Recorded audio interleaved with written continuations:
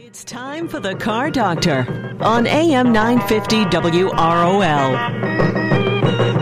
Got a car question? Call us at 617-770-3030. That's 617-770-3030. Now, here's the Car Doctor, John Paul, on AM 950 WROL, the spirit of Boston. And good Saturday morning, everyone, and welcome to another edition of the Car Doctor program on AM 950 WROL, the spirit of Boston, or if you're listening on Sunday night, AM 1260 WBIX, the Business Buzz. Hey, it's 12 degrees here in Boston this morning, and it's cold, and what does that have to do with anything? Well, it's cold, but with us on the phone is Tom Kloza. Tom Kloza is the Dean of U.S. Oil Analysts, foremost expert on North American fuel markets, and founder of the Oil Price Information System. And he's down in Florida where I don't think it's cold. Good morning, Tom. How are you? Good morning. So I'm thinking it's not 12 degrees down in Florida like it is here in Boston. No, it's a crisp 68 or 69 so far, warming up to 84 today. So about as close to perfect as you get. So you're going to go over and watch the Red Sox practice? Actually going to go play some golf this afternoon. There you go. For the first time. So, there you go. There you go. So this is the season where, and why I brought up the temperature, this is the season where we see winter gasoline start to go into summer blends, and usually we see a little dip in gas prices before it goes up. So what's the story with gas prices? I heard somebody say that we might see $4 gas prices by summer. Do you think there's any truth to that? I don't think there's any truth to that. I think there's a chance of that, but it's similar to the chance of Penelope Cruz calling me up and asking me to go over for the weekend. So I think we're going to see modest prices. I think we're off to a little bit of a rough start, if only because crude oil prices really got hammered this week.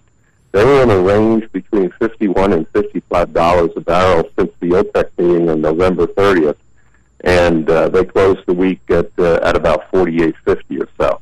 So it's very difficult for gasoline to go up when crude oil is dropping, and it looks as though we're going to get a late start for the spring leap on gasoline prices this year.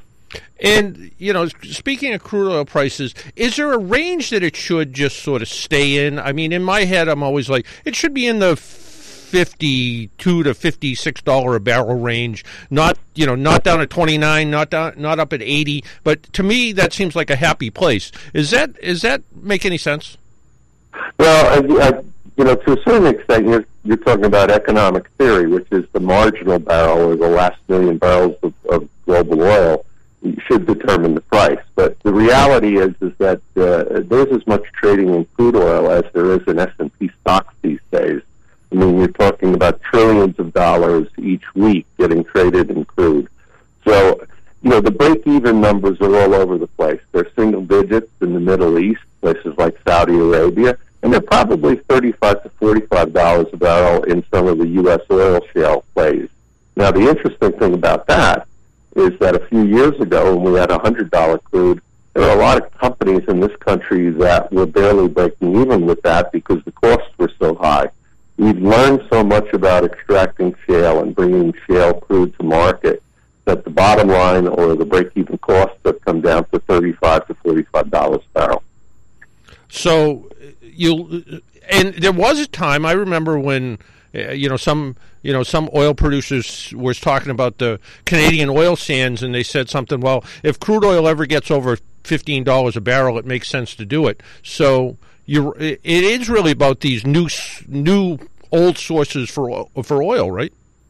Yeah, I mean, to a certain extent, it's the new sources in shale, and it's better technology for the old sources. The one thing that's calmed down a lot is deep water. Deep water is expensive any way you look at it.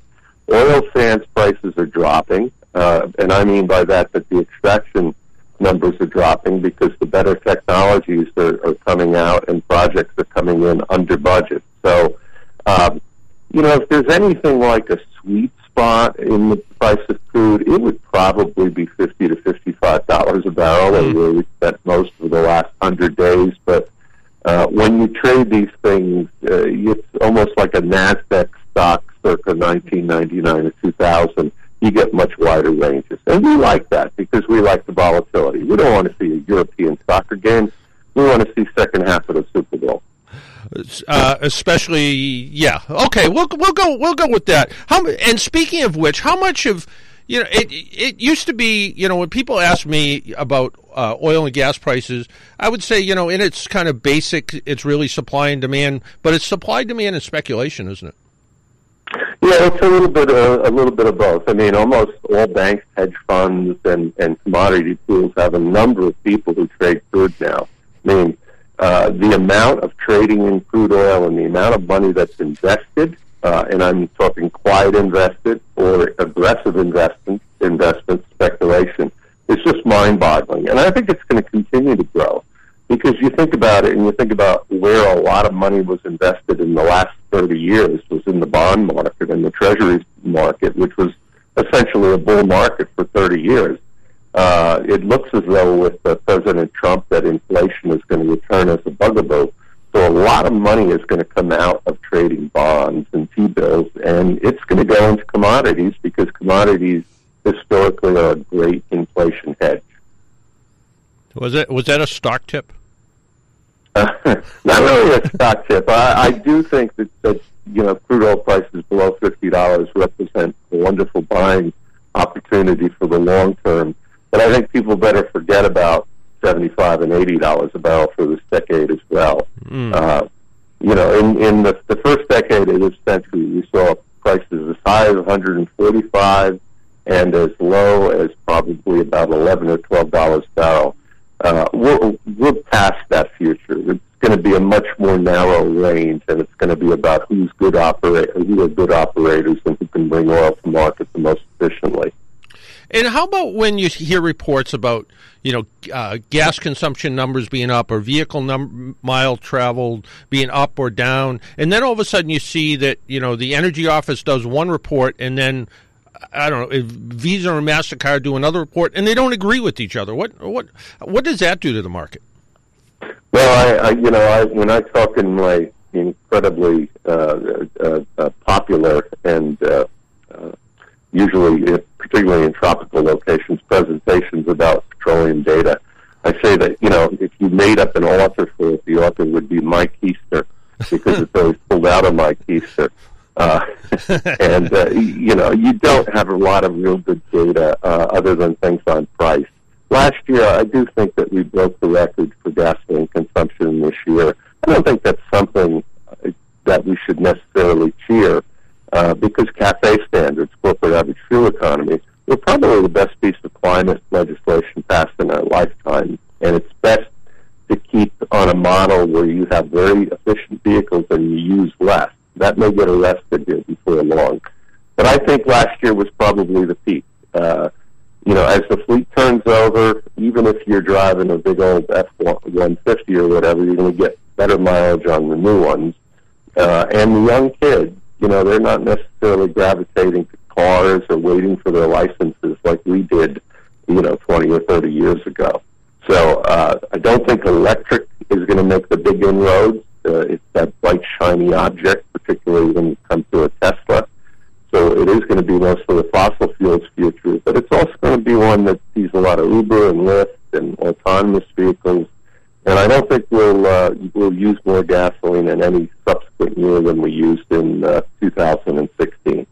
Now, I'm the last person to be political, but do you think this new EPA administrator who doesn't necessarily believe in carbon dioxide and EPA numbers, the idea that we were going to be at 54.5 miles per gallon by 2025, do you think if that's lightened up, that will make any difference to what happens with the vehicle manufacturers, or you think they're still on track to try to produce as efficient vehicles as what makes sense?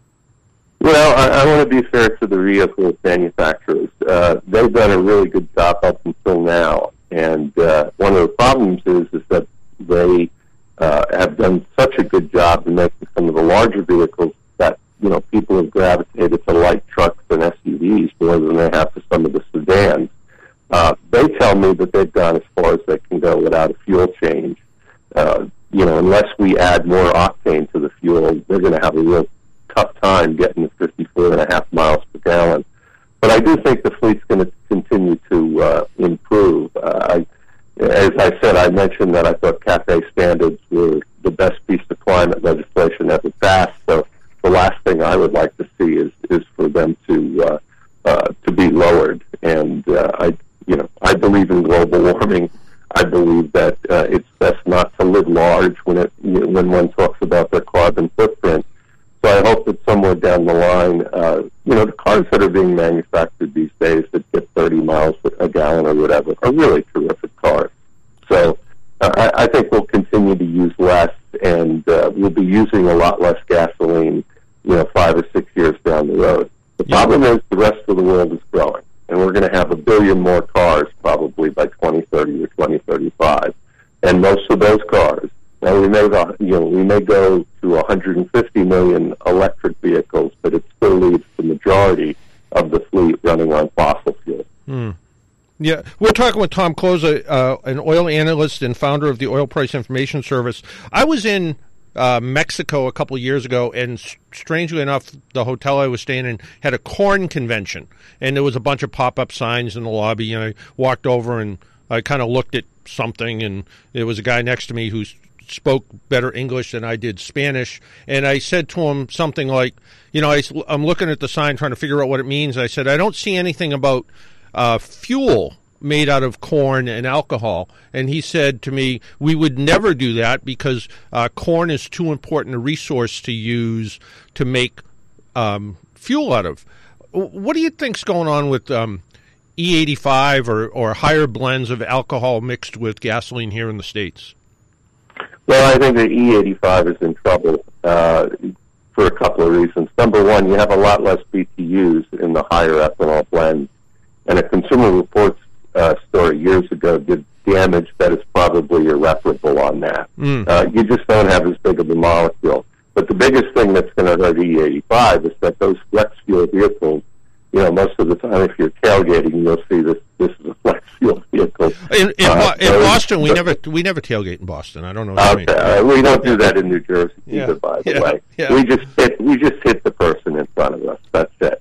But if you see that those vehicles receive subsidies when they were brought to market, and those subsidies are definitely disappearing. So E85 doesn't have much of a future. Now, the interesting thing about ethanol is that, it's got two things that are really going to be going for it in the next 5 years or so. Number one, the most recent studies say that it has much less carbon intensity than fossil fuel. That probably gives it a much better future in countries where they want to reduce the carbon footprint. The second thing about ethanol to remember is that it's got a very high octane number, probably about 115 or that neighborhood.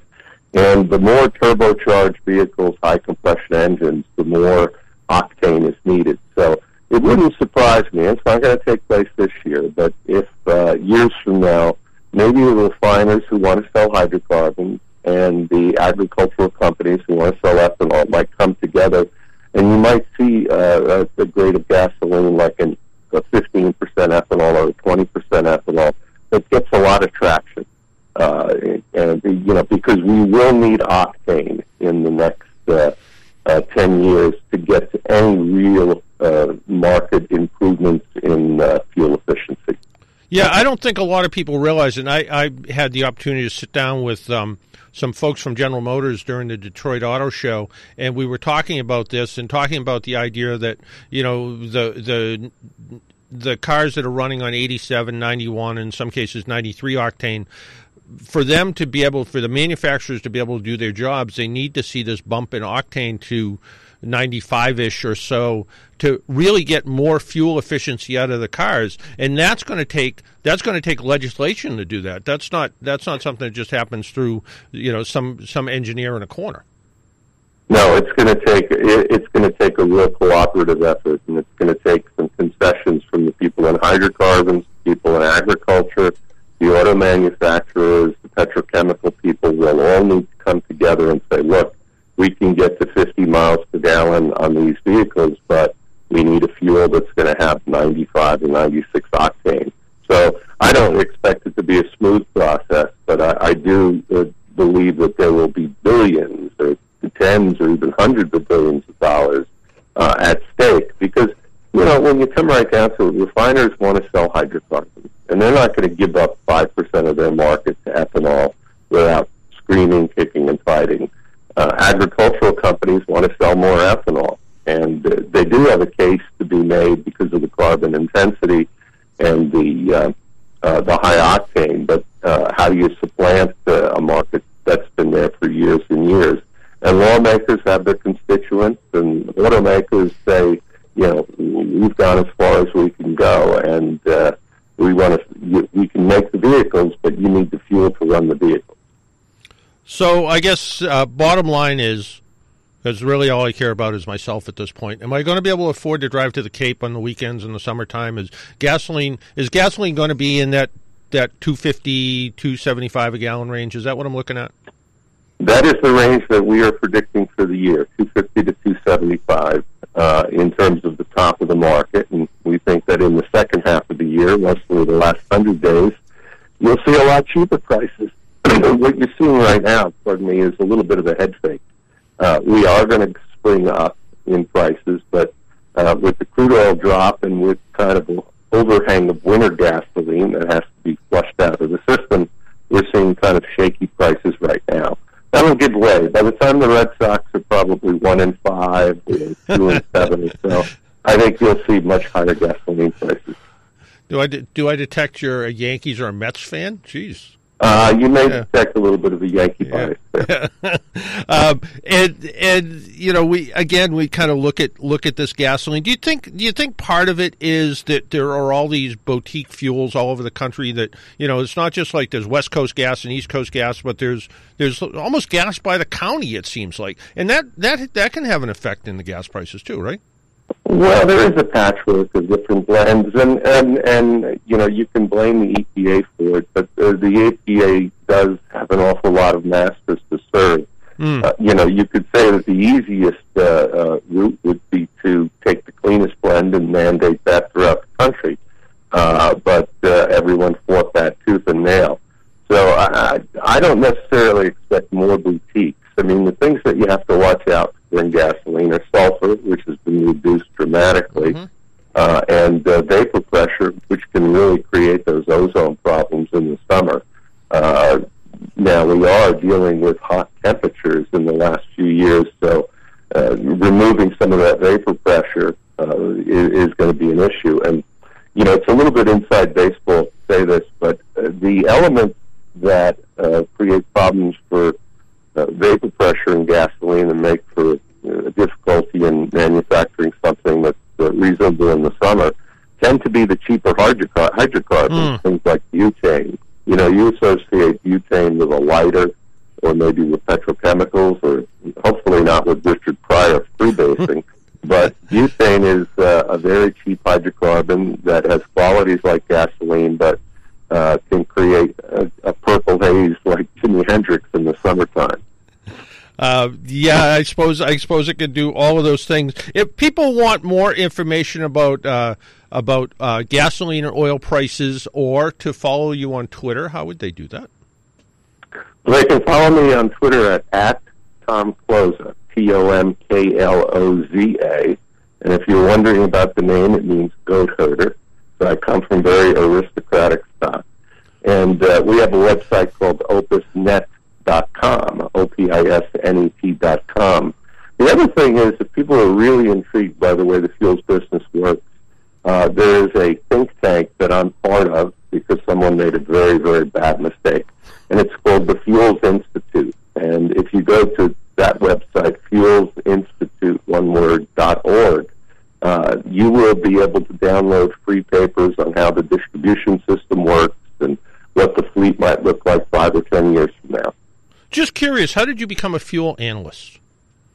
I passed the typing test for a typist class editor that I could type 120 words per minute on an IBM Selectric, and I worked for an oil publishing place, and then moved over from typing into commenting, and My career took off when I got on TV in the 90s because I have very, very good hair for an old guy.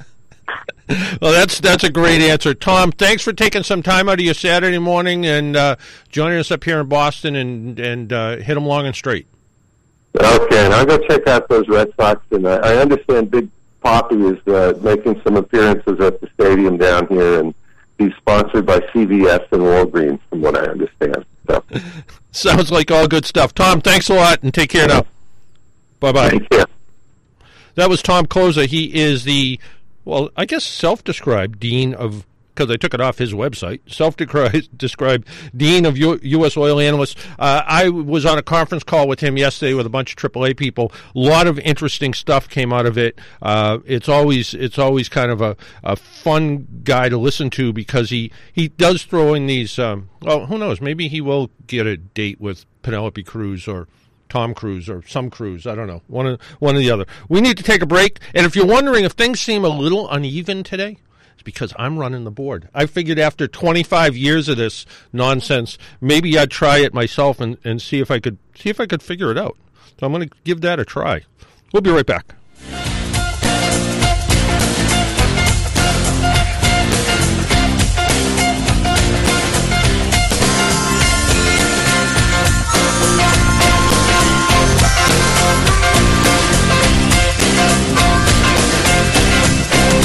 Like a road that you travel when there's one day here and the next day gone. Sometimes you bend, sometimes you stand, sometimes you turn. Need tires? The Sullivan Tire tradition of giving New England great value continues with the biggest tire event of the year. All of our tires are on sale. If you need tires, don't wait. Every tire we stock is on sale now. You can save even more with mail-in rebates on select brands. But hurry, this sale is only till the end of the month, and it's only at Sullivan Tire. You won't find a better place to buy tires, and we will not be beat on price. Come in today, go Sox! Visit sullivantire.com for details. Don't you just hate the hassle of car buying? Make it easy by finding your financing first. Hi, I'm Kevin Chapman. As a member of the City of Boston Credit Union for over 2 decades, I know that they always put their members first with some of the most competitive car rates around. You can figure out what you want to spend before you even go shopping. Come visit the City of Boston Credit Union at cityofbostoncu.com and apply today. Or call 617-635-4545. City of Boston Credit Union. Uniquely Boston. Equal Opportunity Lender.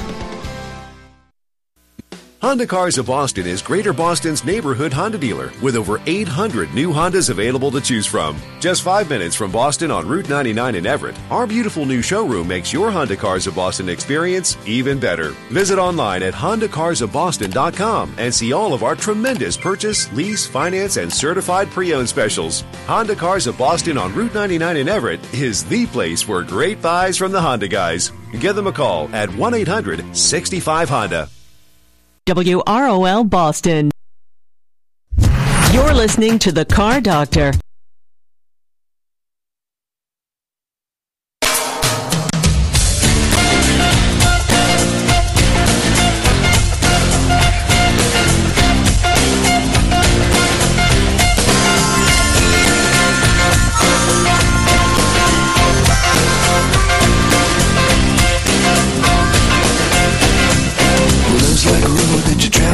There's one day here and the next day gone. Sometimes you bend, sometimes you stand, sometimes you turn your back to the wind. And welcome back to the Car Doctor program on AM 950 WROL, the Spirit of Boston. My name's John Paul, the Car Doctor, here to help you with your car problems. If you would like to join us, and I wish you would, it's 617-770-3030, 617-770-3030. That's how you get through and talk to us about your car and your car problems. I'd love to hear from you on this cold day. I've been testing out a device that I put in a car, and it's actually sort of a vehicle tracker, and it's called Car Lock.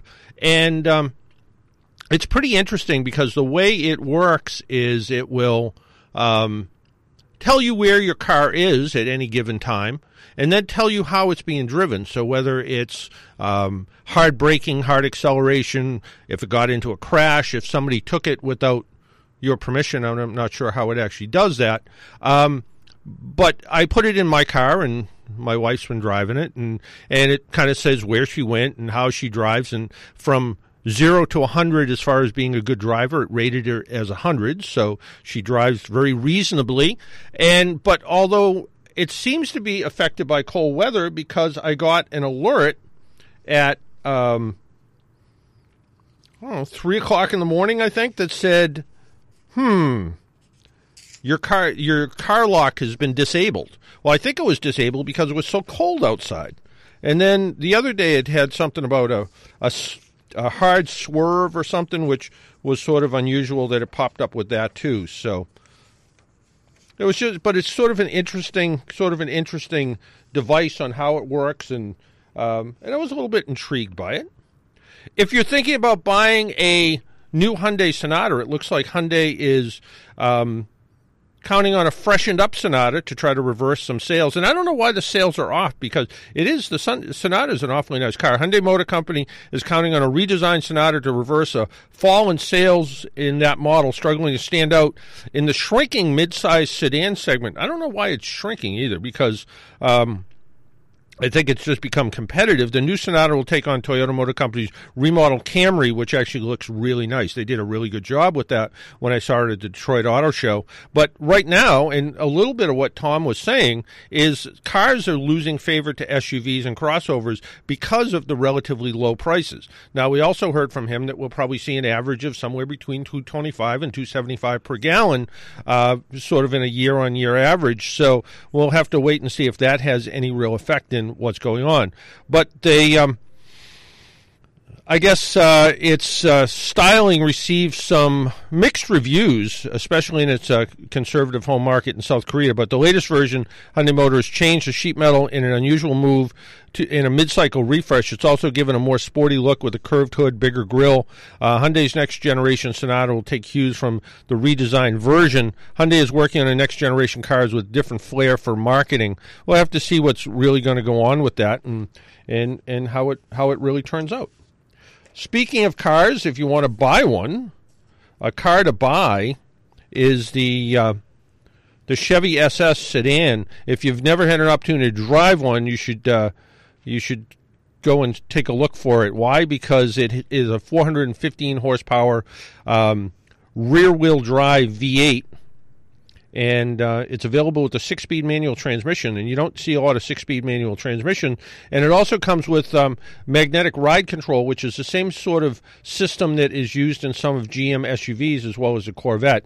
And the whole idea, it's really a great car. And for $50,000 and time's running out, according to GM Authority, Chevrolet is set to close the order books on this Australian built sedan in anytime soon. So if it might be just around now to think about if you can still get one. So this is sort of your last warning. If you want an SS, you better order one now. Go down to your local dealer and see what's going on and see what they have and see if you can buy one.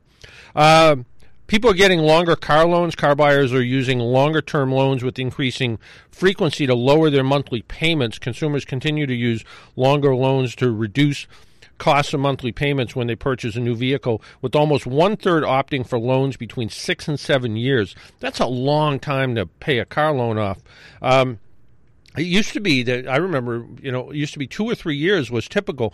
And part of the reason behind that was, in my opinion, was the 3-year car loan. What happened was, at the end of 3 years, and people would hold on to their cars for 5, 6, 7 years or so. But at the end of 3 years, you started to see some repairs popping up. And it wasn't just maintenance. You were starting to see, some serious repairs. Things like, brakes, a full set of tires,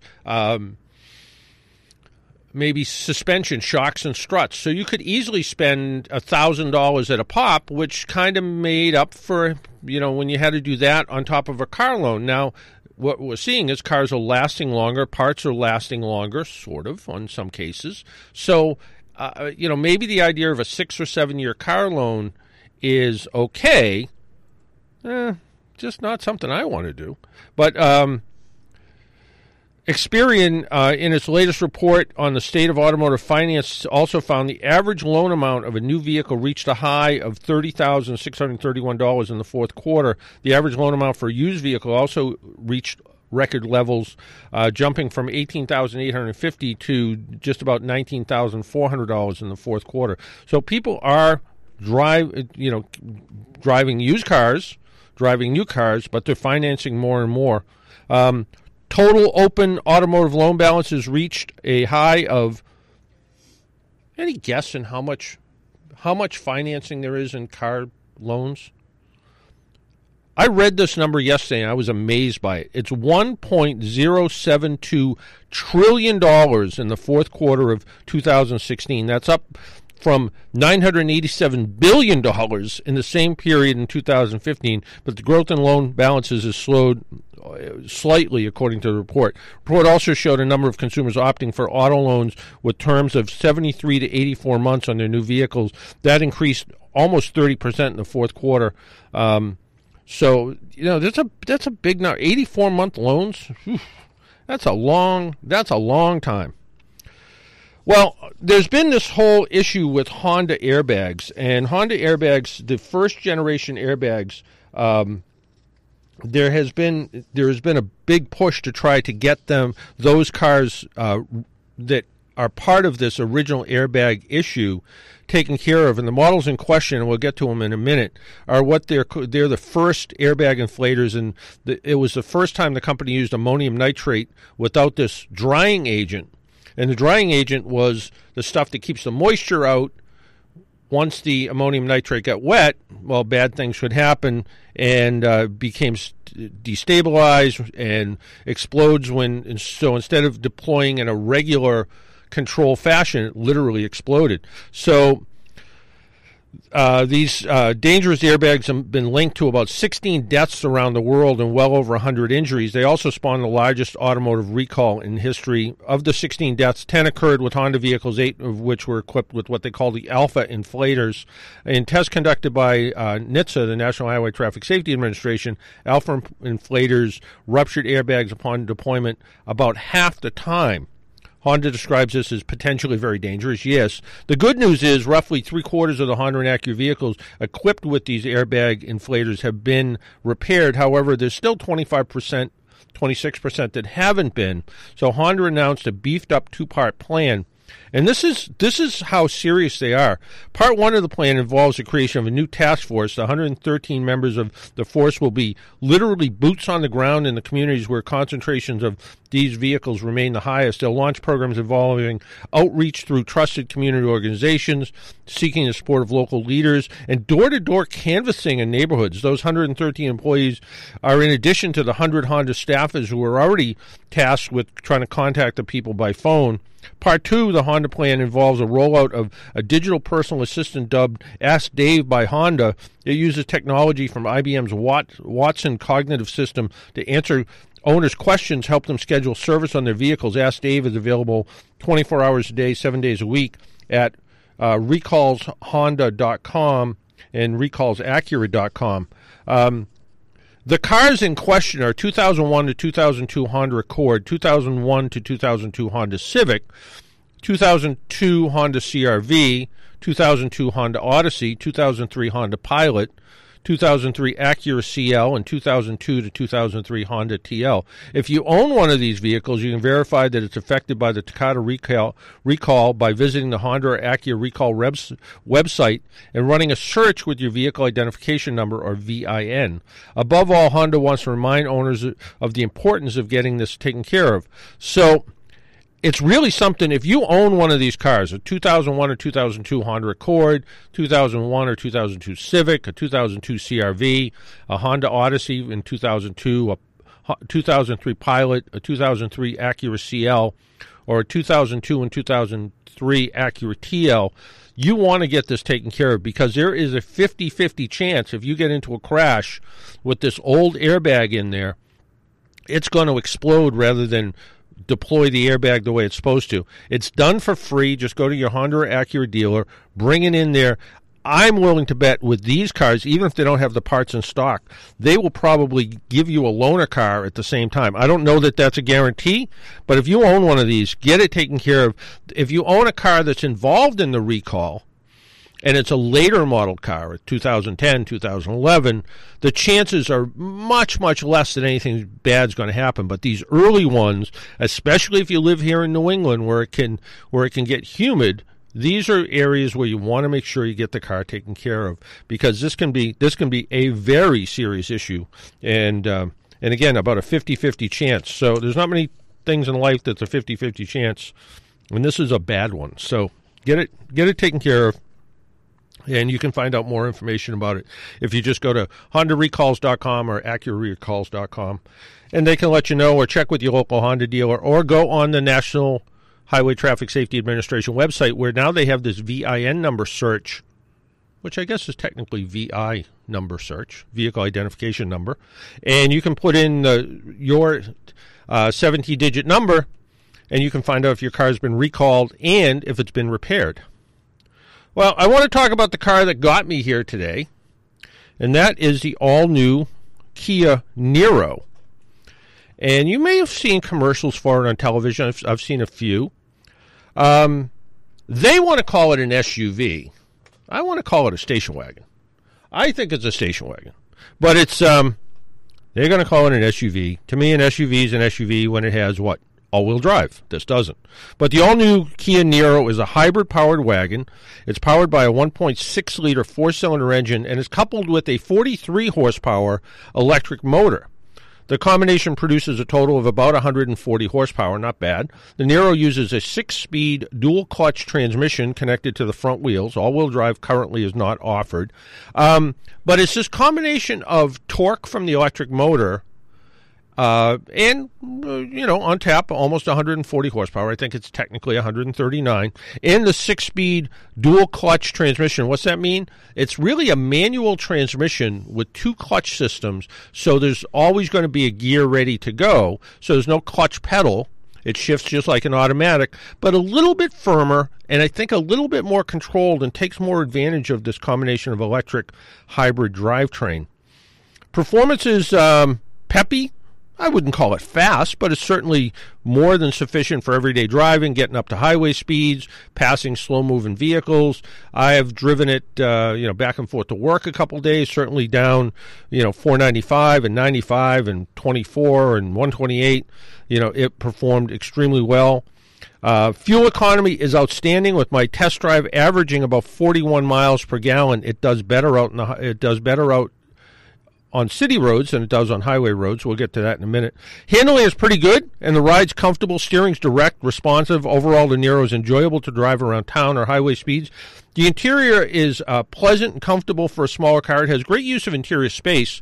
Front seats are comfortable. It feels kind of smaller than a mid-size vehicle, bigger than a compact vehicle, sort of in that range, kind of in between range, I would say.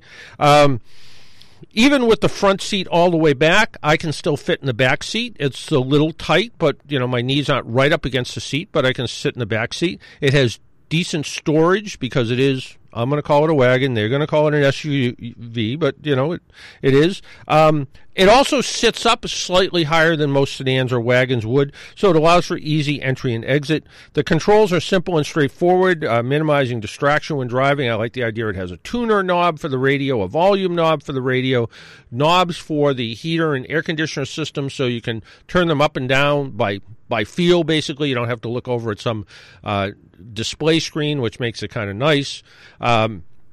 But a very pleasant car to drive, certainly. The controls, like I said, easy to use. The Niro really competes with the best small wagons. It just happens to be a fuel-efficient hybrid. So it's not just they talk about it being a hybrid, but it's almost, to me, this is the future where you just go buy a car and don't really think about what's under the hood. This one happens to be a hybrid. You don't plug it in. It's not a plug-in hybrid, but it's this combination of electric motor and gasoline engine. And like when we were talking to Tom Kloza, gasoline consumption up, down, where is it going to be? Cars like this cause the consumption to go down. EPA says 46 miles in the city, 40 miles on the highway. Like I said, I refilled the tank last night and measured both the mileage off the electronic display and using my poor basic math skills, ended up with about the same, right around 41 miles per gallon. This is the touring model. which also has additional electronics in it. It has collision warning, so in case you don't step on the brake fast enough, it tells you to. Blind spot monitors, all that sort of electronic wizardry in it. The price as tested, $32,445, I would assume, because it's got a great big electric motor in it. It's probably eligible for some energy rebates.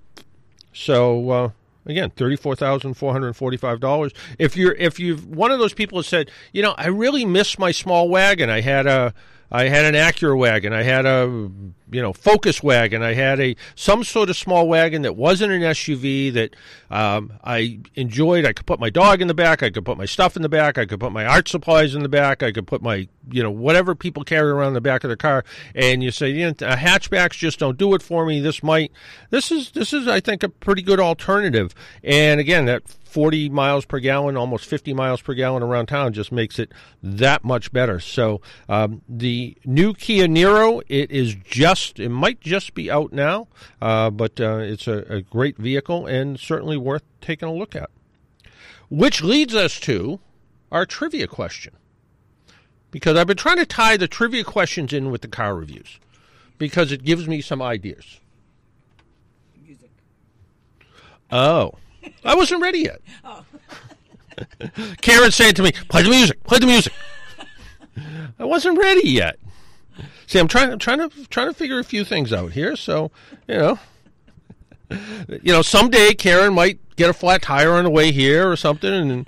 And besides, I've always said after all this, I've always sat on the other side of the control board. So, maybe I should learn how. So again, my trivia question is tied into the cars that I've been driving. So I've been trying to tie those together to try to make it work. So our trivia question is, I think it's a fairly simple one. What was the first Kia model sold in the U.S.? What was the first Kia model sold in the U.S.?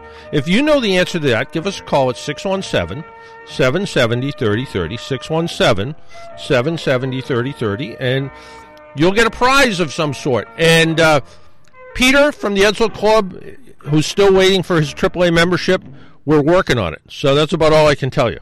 We're still working on it. I don't know what's taking so long, but there's a lot of things going on apparently, but we're working on it. So we will be able to get you that.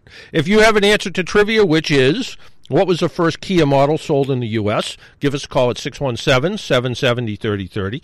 If you have a question about your car, 617-770-3030, 617-770-3030 is how you get through and talk to us about your car problems, and some other news that you may have that you would like to share with us. We always love to hear from people and see what they have on their mind about the car industry and car repairs and whatever else. If you haven't read the Globe today, our buddy Clifford Attia wrote about a new Land Rover, Range Rover LR4, I think.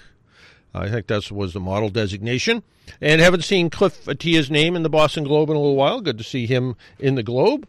So, and also my Q&A column, where I also mentioned Land Rovers as well as some other vehicles. Somebody wrote into me and they said they're looking for a luxury SUV, and they're looking for a luxury SUV that's a little bit alternative fuel.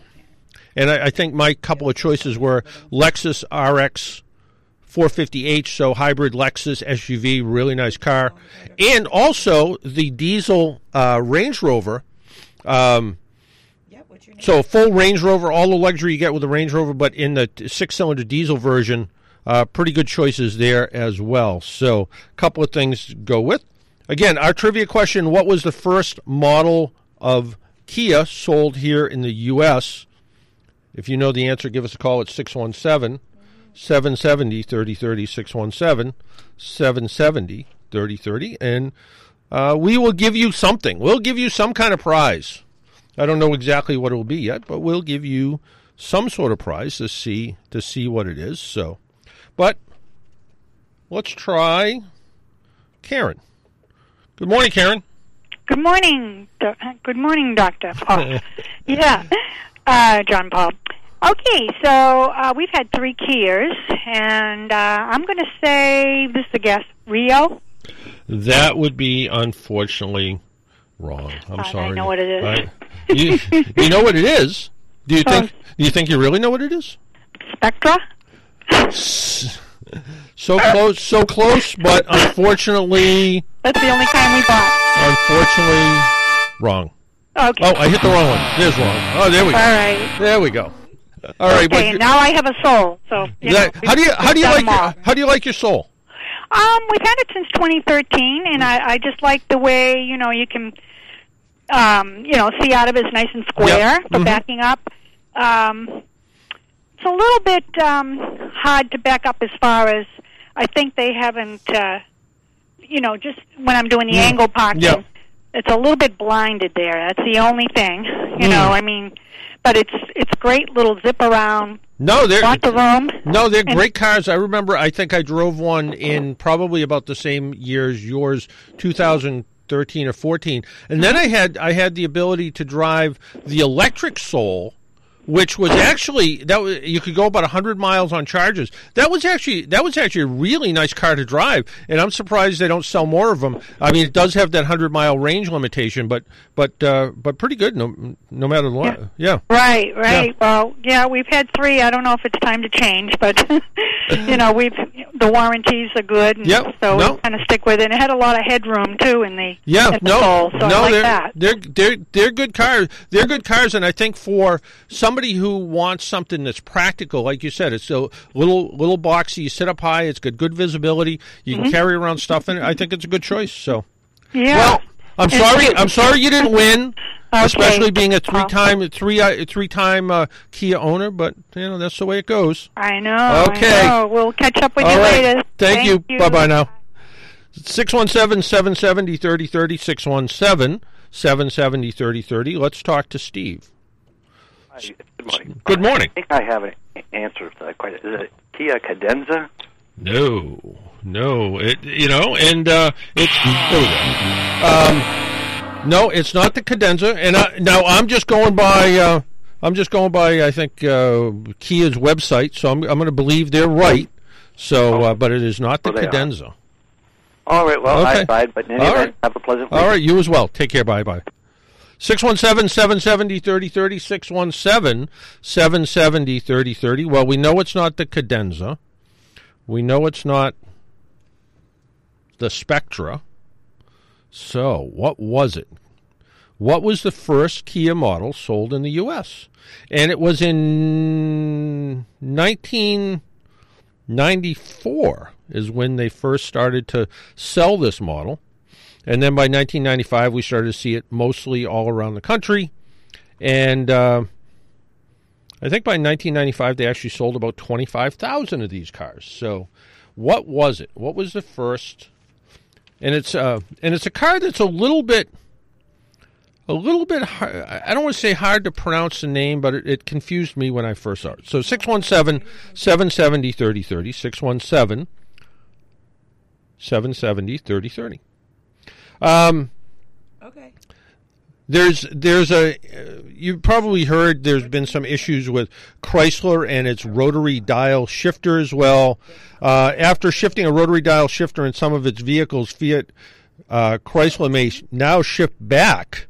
It says with several other automakers, FCA was hammered last week in Consumer Reports' annual auto brand ranking with the automatic transmission gear selectors. Now FCA says is taking another look at the devices. Consumer Reports docked the scores of 50 vehicles from several brands because of the dial shifters that can be confused with other controls or lack measures to prevent rollaways. FCA introduced the rotary shifters in 2013 on the Ram 1500 pickups. Later on the Chrysler 200, 300, and Pacifica, the company released a statement after being called out by the magazine. FCA US acknowledges the observation Consumer Reports in its reviewing the shifter strategy, the company said. I liked the rotary shifter just fine. What I didn't like was the toggle style shifter that Chrysler was using, which I found awkward to use because I'll admit when I'm shifting from reverse to drive, I don't always put my foot on the brake. I back out in reverse and just click the shifter into drive and drive away. Well, the other style shifter that looked like a conventional shifter handle, you had to back up, step on the brake, again, safety issue, put the car in drive, and then drive away. The problem is not all of us do that, and it would be in neutral. You'd go, well, what did I just did it. What's going on? So you'd have to step on the brake, put it in neutral, put it back in drive. So I actually kind of liked the rotary shifter. I actually thought it was pretty good, but not for everyone, I guess. So let's try trivia again. Let's try Kevin. Kevin? Yes, good morning, John. Good morning. I thought I had the answer until you said the name was kind of hard to pronounce. I was going to guess a Kia Sportage. That would be the second vehicle, but not the first. Okay. But I guess it would be hard to pronounce if you pronounce it as Sportage. Yeah, like Tajay. Yeah, exactly. Same idea. Same idea. Okay. Great show. Love listening. I got to go because I'm at work. All right. Well, good for you. Okay. Take care. Bye-bye now. 617-770-3030. Let's try Michael. Mike. Hello, Doctor. Hello, Dr. Paul. How are you, sir? Good. Before I get to my answer, I got a quick question. Sure. There's something wrong with my muffler. Someone says I need a new one, but I think it's just exhausted. Get it? I do. Oh, boy, your muffler wasn't worn out. It's just exhausted. Wow, that's worth half a gift. But anyways, I'm going to take this is totally off the wall. Is it an Elantra? No, that was a Hyundai. Oh, see, I picked up those very good. Yeah, see, I mean, they're all related. Hyundai, Kia, they're actually Kia actually went bankrupt, and they were saved by Hyundai, which was also going bankrupt. And now I think both companies, their automobile side, I don't know how they're actually doing physically, but it's the rest of the company that, I mean, Hyundai is a gigantic company that builds everything from ships to computers to they're in the textile business. So there's a lot of stuff that they do. So it keeps them all going. But no, not the Elantra. And good joke with again. My muffler is worn out. No, it was just exhausted. Exhausted. Thank you. Good Thank try. You, all right, take care. Bye-bye now. Bye-bye. 617-770-3030, 617-770-3030. Let's go to Alan, I believe. Alan, is that you? It is. Good morning. Good morning. I think it was the Cephia. Which I think you're supposed to pronounce it Sophia. EPH. Yeah, but it's pronounced, but it's spelled Sephia. But I believe they pronounce it Sophia. So you in fact did win. So that was back in 1992. Kia Motors America was incorporated in the United States. The first Kia branded vehicles in the United States were sold in 4 dealerships in Portland, Oregon, and then Kia methodically expanded one region at a time. And the first vehicle they sold was the Sophia, and then with the addition of the Sportage, and then they had dealerships all over the place. And what I was talking with Mike earlier, it said, however, the Asian financial crisis, Kia declared bankruptcy in 97, and in 98 reached an agreement with the Hyundai to diversify by exchanging ownership between both companies. Hyundai Motor acquired 51% of the company, outbidding Ford, and had owned interest in Kia since Ford actually owned a piece of Kia back in 86. And after some divestments, Hyundai Motor Company owns about 1/3 of Kia now, and they're actually interesting. They share a lot of stuff, but they're truly competitors with each other too. So, but no, good job with Sophia or however you pronounce it, because I don't really know. But stay right there, and Karen will take your name and address down. We'll send you out a prize. Okay. Okay. All right. Thank you. So Karen will take care of that, and I'll take care of whatever I have to do. We'll let Karen get caught up. Speaking of Kia, there's a hot new Kia coming out. It's called the Kia Stinger. It's a luxury hatchback. It was a hit of the Detroit Auto Show. It really was. And what's kind of interesting about the Detroit Auto Show, you can sneak around, and they had it all covered over. They were sort of dusting it off, so they had to pull the cover off it. So I went over and I was watching them, and they pulled the front cover off. So I took a picture of it, and then they covered over the front, and then uncovered the back. So I got a whole glimpse of the car before anybody else did. It's overseen by a kind of a German, but it has Italian influence. According to Hyundai Motor Company's president and chief design officer, I had a sports car on my mind for years. It was almost a dream for me. I had hoped to use a rear-wheel drive layout for the car because you can get completely different proportions that way. Moved from Kia to Volkswagen in 06. In 1970, you had fantastic Gran Turismo models from Maserati. Apparently that was some of the inspiration for the car. The Kia Stinger is, according to this, shown to evoke a 1970s sort of Italian feel to it. I don't know if it quite does that, but it does a few things. But it's a great looking car. Let's go to where are we going here? Let's go to George. George, good morning. Yes, good morning. Thank you for taking my call. I wanted to make more of an observation. Okay. Last week I had the spark plugs replaced on my wife's 2008 Toyota Highlander. All right. Which at 116,000, it says, manual to do it at 120. So I asked the mechanic, I wanted to see the old spark plugs. Now, the thing I was amazed is they all looked brand new, but the vehicle's getting a lot better gas mileage. Yeah, because they probably weren't, well, we'll assume, right. Even though they look brand new, the gap could have grown a little with age. Mm-hmm. And that certainly is going to cause a very, very slight misfiring, which could be part of it. So that could be part of it as well. So, it is one of those things that you do periodically. Now you said it was how many miles on it? It has 116 in Toyota, and you go to the owner's manual, it says 120. So I did it at 116. So you're a little ahead of the curve, which is always good. Did they run into any problems at all when they were doing it? Everything came out? No, I mean, of course, the rear spark plugs are a pain to do. The only thing they had to put was 2 of the boots were cracked, so they put 3 of the new boots in the back. Yeah, it always, especially the ones in the back, because like you said, they are a little bit nasty to get to. In fact, I think flat rate time, they give a good technician 3 or 3.5 hours to replace the spark plugs in the car, and you kind of think, how can that possibly be? Well, it can possibly be because it's a pain. It's a pain to do. Yeah, then they have to put a new intake gasket and everything, and yeah, because they have to take the intake manifold off, and it turns into a big job. So, like you said, you took the spark plugs out. The plugs didn't look bad, but the fuel economy got better.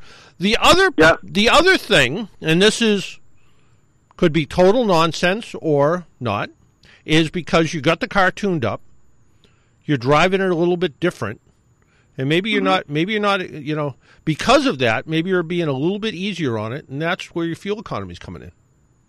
That's true, too. Yeah. And, looking at the spark plugs, I'm used to, these are iridium plugs. I remember before, when you take out plugs at 30,000 miles, sometimes the electrodes, everything was gone, and that's what my surprise was. Yeah. No, these new plugs, I think they're made out of diamonds or something. I don't know what they're made out of, but they hold up pretty well. But you're right, it wasn't unusual to take a spark plug out, and let's go way back in time. Let's, go back to the 60s and 70s. Take a spark plug out, the electrode would be melted off, which the plug was running too hot, or the gap would be so wide. Back then, spark plugs, you were lucky for a point ignition system to jump at 30 thousandths of an inch spark plug gap, and now with the electronic ignition, they can jump, literally jump, half an inch. So, you look at these plugs and you go, well, yeah, the gap is off, and even though it's a little tiny center electrode, it still needs to have a certain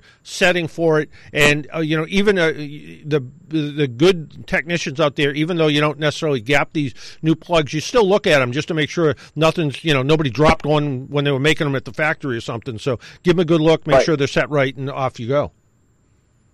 Well, thank you so much for taking my call and let me share my opinion. Absolutely. Thank you very much. Call anytime. Bye-bye. 617-770-3030, 617-770-3030. Let's talk to Rick. Rick? Hey there. Hey How there. you doing? Am I doing okay? Yeah, you're doing okay in that, and you're commenting about a small wagon. You know, Mm-hmm. I had a Vega wagon. That was a neat little car to have around. Did you have to put a head gasket in it? No. Really?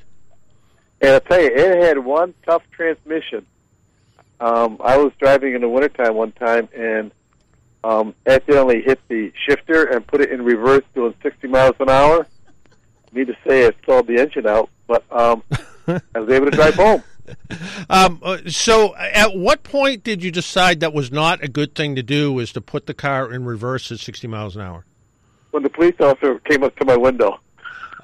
That I can see how that would do it. Yeah.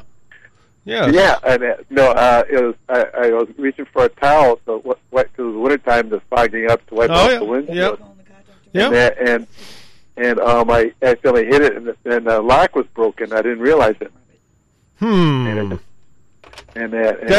had to be pretty exciting. I have a question for you. You're a retired guy now.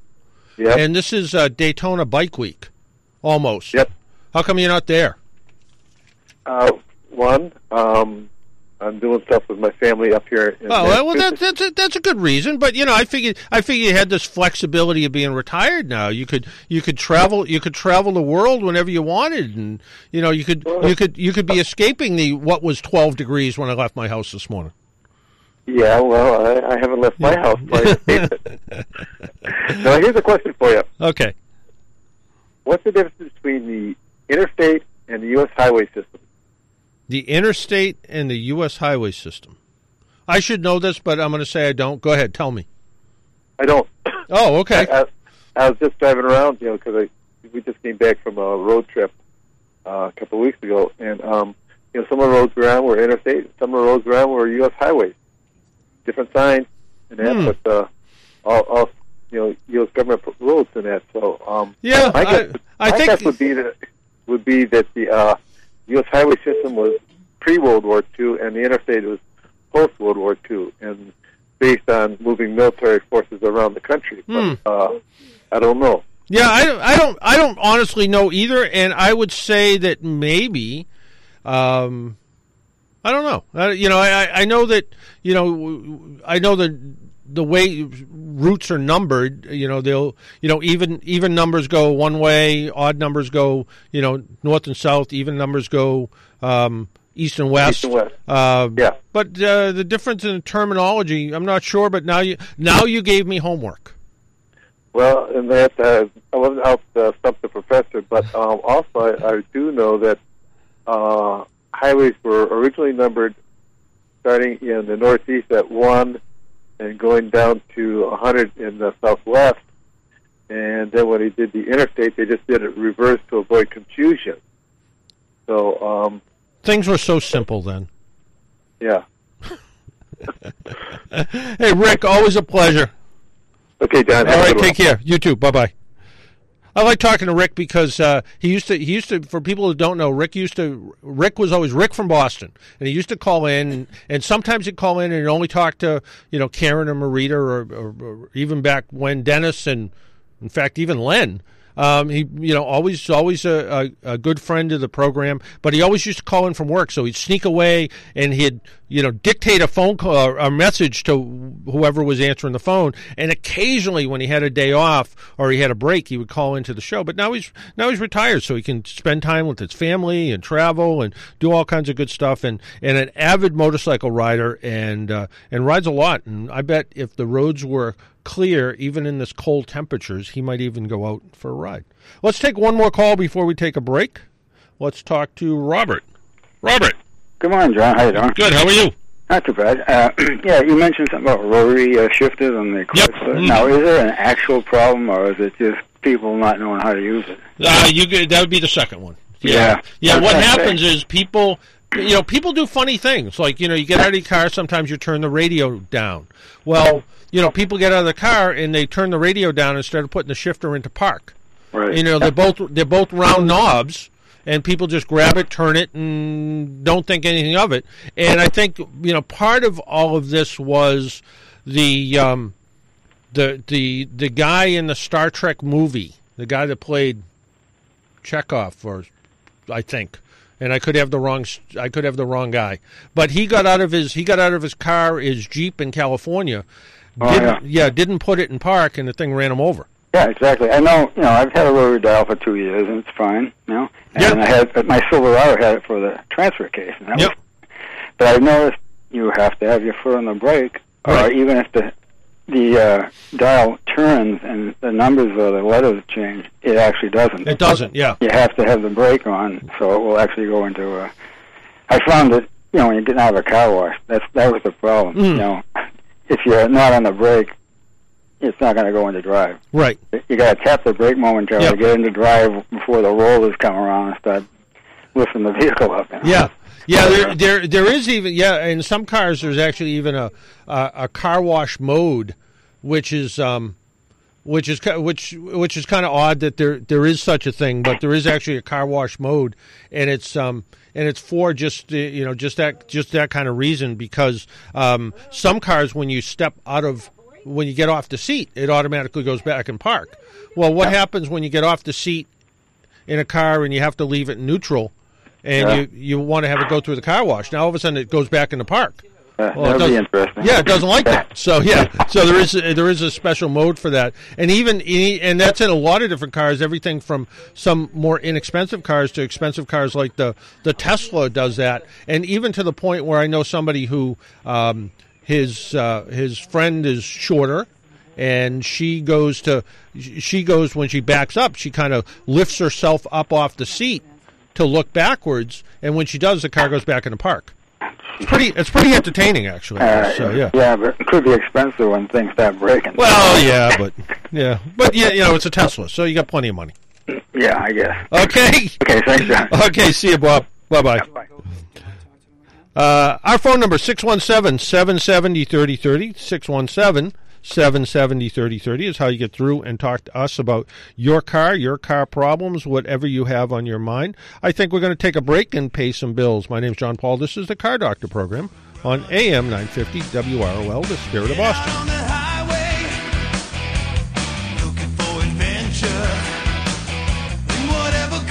Just good people.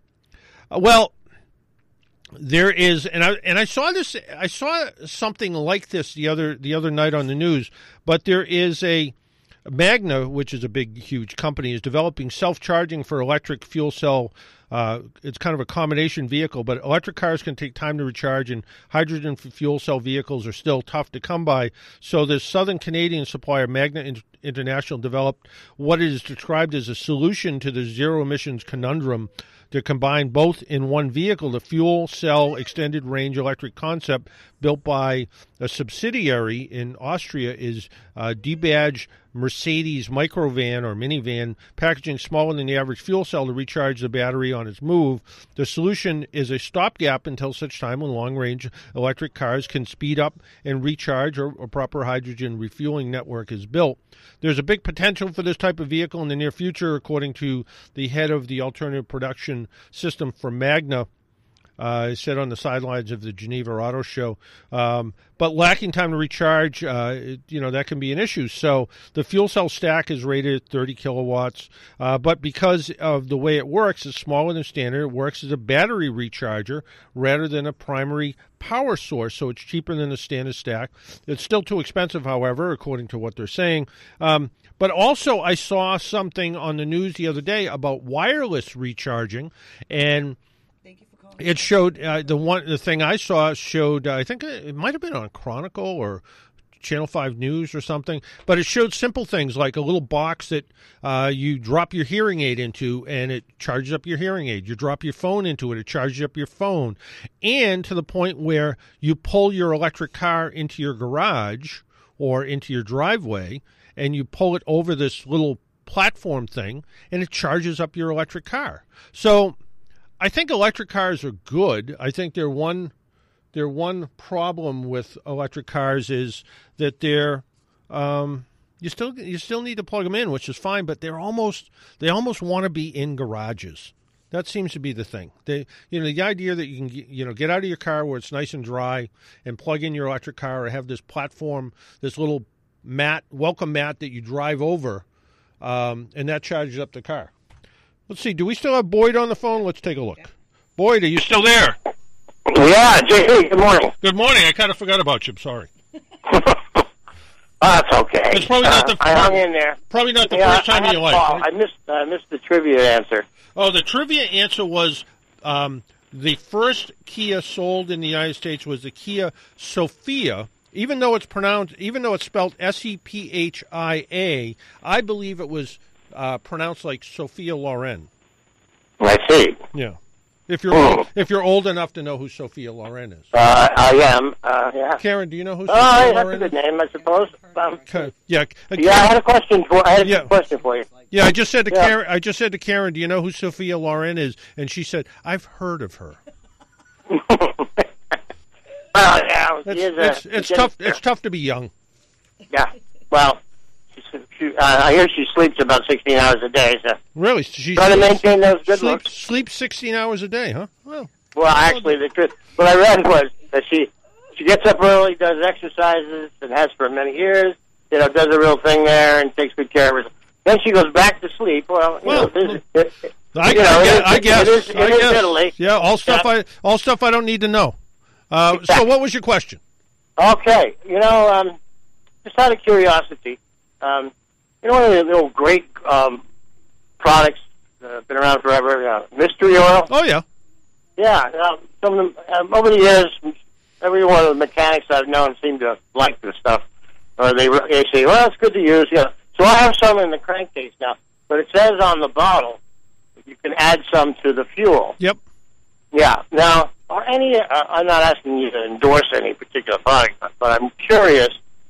It does say it will improve mileage a bit. Now, I wonder if that's in fact true. Only if you add a gallon of it, you'll get a gallon more miles than you would before. No, it won't do anything to improve mileage. Yeah. But it's not cheap. Will it help? If you add a few ounces to the gasoline, will it help? Improve, fuel injector. Will help keep the fuel injectors clean. It's basically a kind of kerosene oily sort of stuff. It's been around forever. I remember I had a car that came into when I used to run the AAA Auto Diagnostic Center over here in Rockland. We had a car come in, and part of the normal tests you would do is you would, as part of the testing for the fuel system, you would run the engine and accelerate hard for just a second, just whoom on the gas pedal, and all of a sudden one of the lifters started rattling like crazy. It was tick, tick, tick, tick, tick, tick, making all kinds of noise. And we didn't do anything wrong. We did exactly what you were supposed to do, but this car didn't have a lot of maintenance.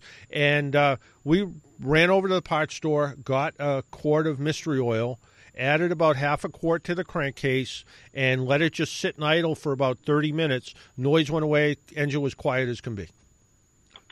So the stuff actually does what it's supposed to do.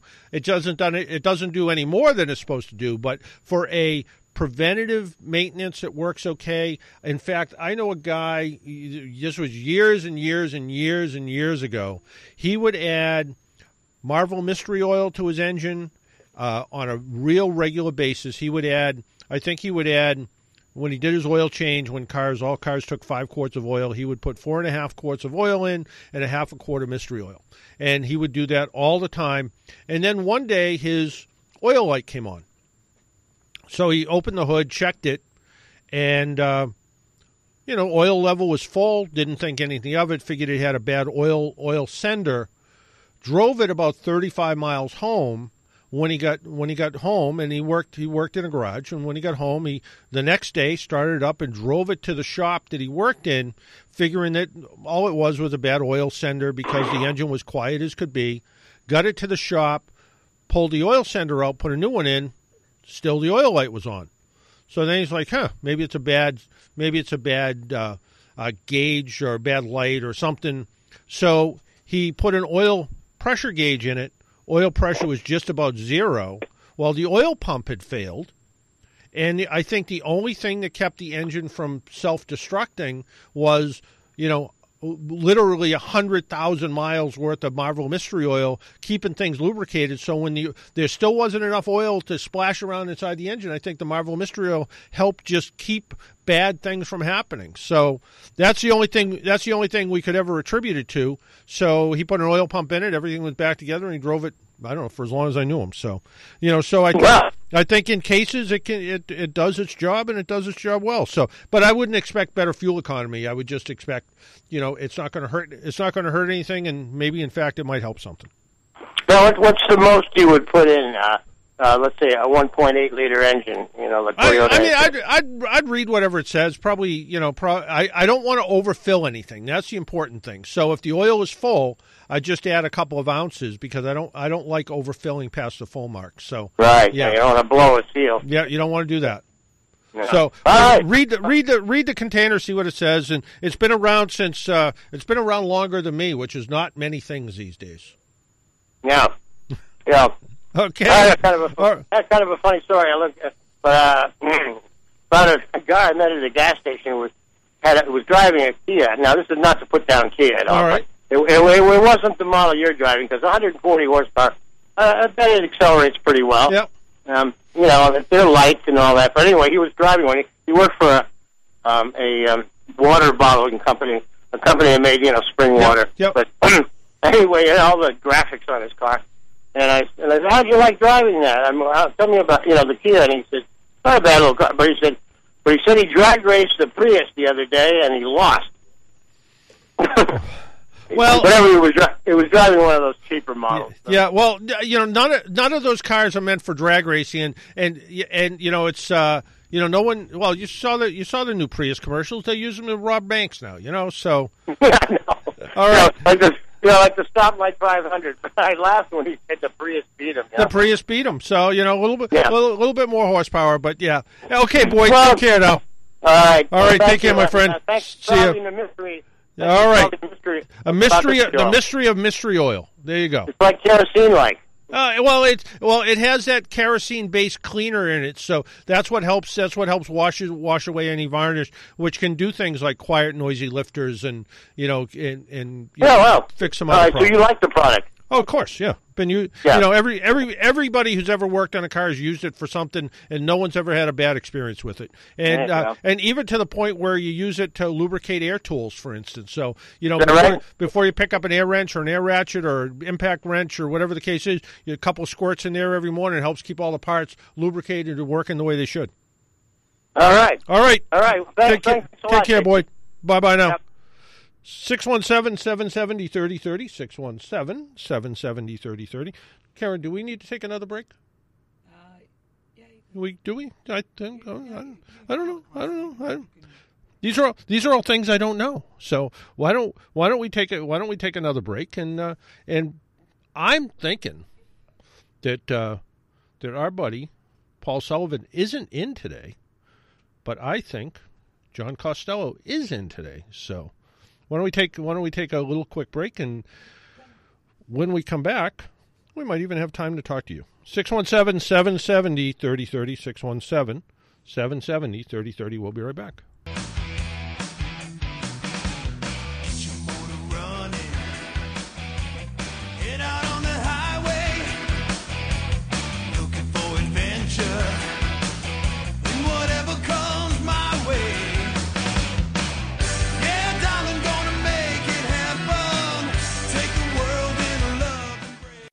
Need tires? The Sullivan Tire tradition of giving New England great value continues with the biggest tire event of the year. All of our tires are on sale. If you need tires, don't wait. Every tire we stock is on sale now. You can save even more with mail-in rebates on select brands. But hurry, this sale is only till the end of the month, and it's only at Sullivan Tire. You won't find a better place to buy tires, and we will not be beat on price. Come in today. Go Sox! Visit SullivanTire.com for details.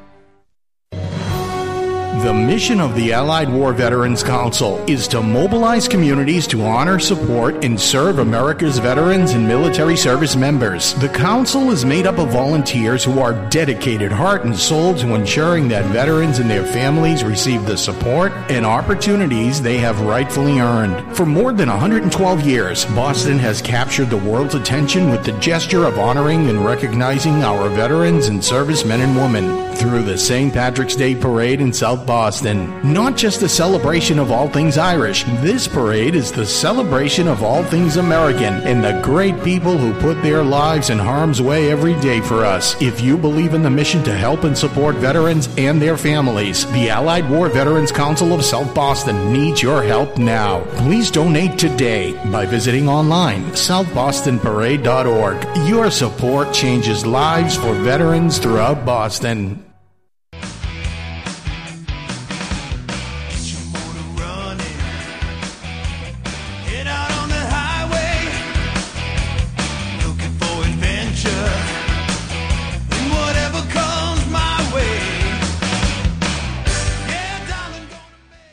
And welcome back to the Car Doctor program on AM 950 WROL, the Spirit of Boston. Our phone number is 617-770-3030. Should you own a Porsche Macan from 2015, 16, or 17, well, your car's been recalled too because of airbags.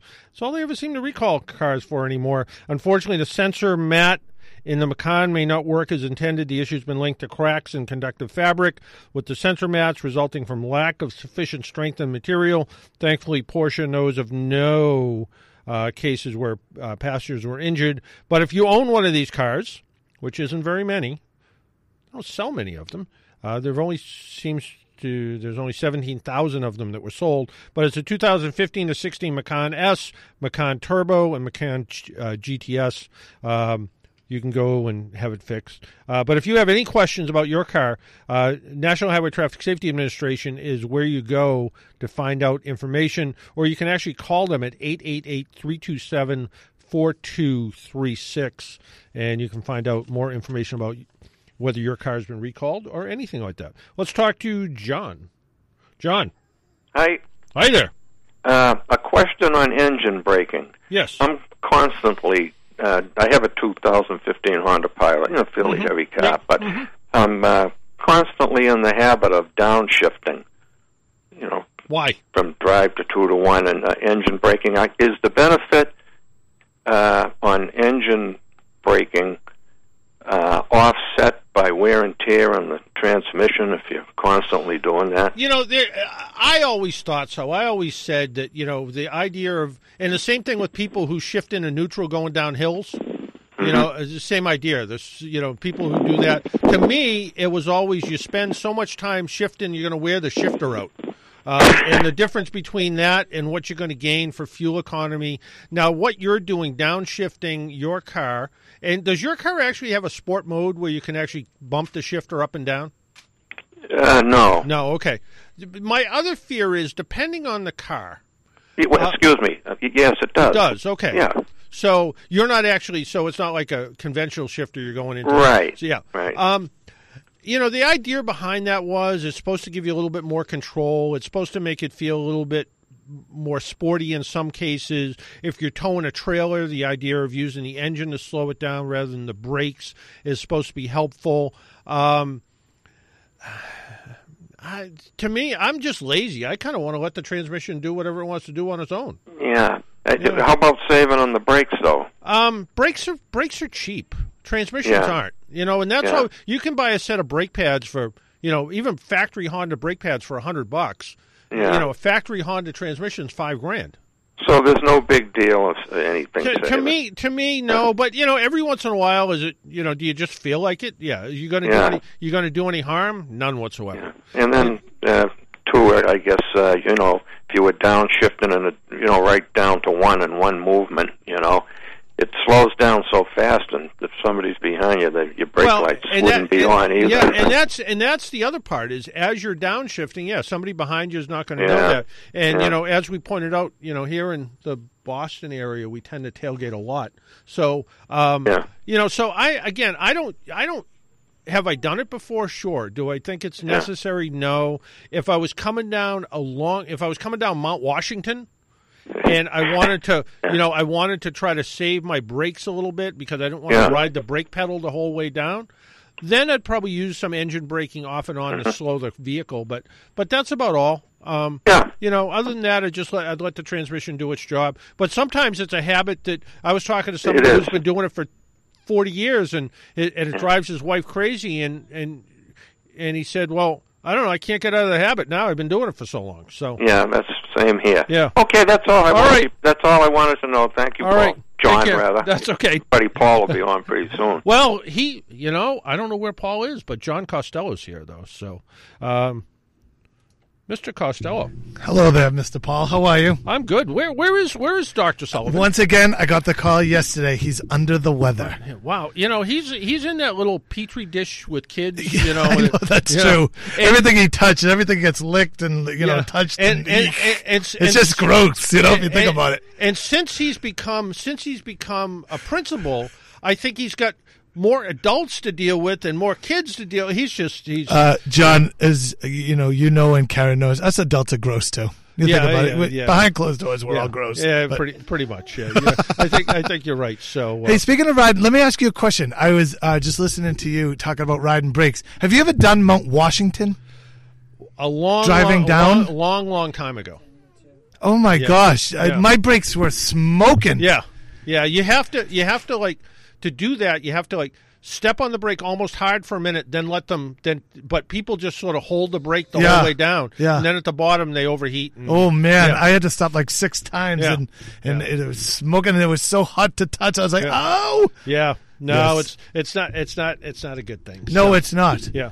So this is Matt at the Irish Festival? Matt is at the Irish Festival at Foxborough Place at Patriot Place. Yeah. He'll be coming on live, and I know Seamus Mulligan is down there as well. So we got a couple of WROL guys down there. And then of course St. Patrick's Day, all kinds of stuff. Oh man, we got 5 million remotes on. I know 5 million remotes this coming Friday, and should be fun. And then we've got the St. Patrick's Day parade when we're going to be on the back of a float, so it's going to be fun. Oof. Let's hope we're in for a huge storm. So let's hope the weather cooperates for Sunday. I think by the time St. Patrick's Day comes around, it's going to feel like a spring day. Beautiful. And then on Sunday during the parade, it'll all be good, and by then the snow will melt, and everybody will. You heard it here, folks. John Paul predicts a spring day next Sunday. My lips to God's ears. So good man. All right, we gotta go. We gotta let Johnny Costello do his job here. Until next week, make sure you wear your seatbelt, drive safely, and be good. Talk to you all next week. Bye-bye.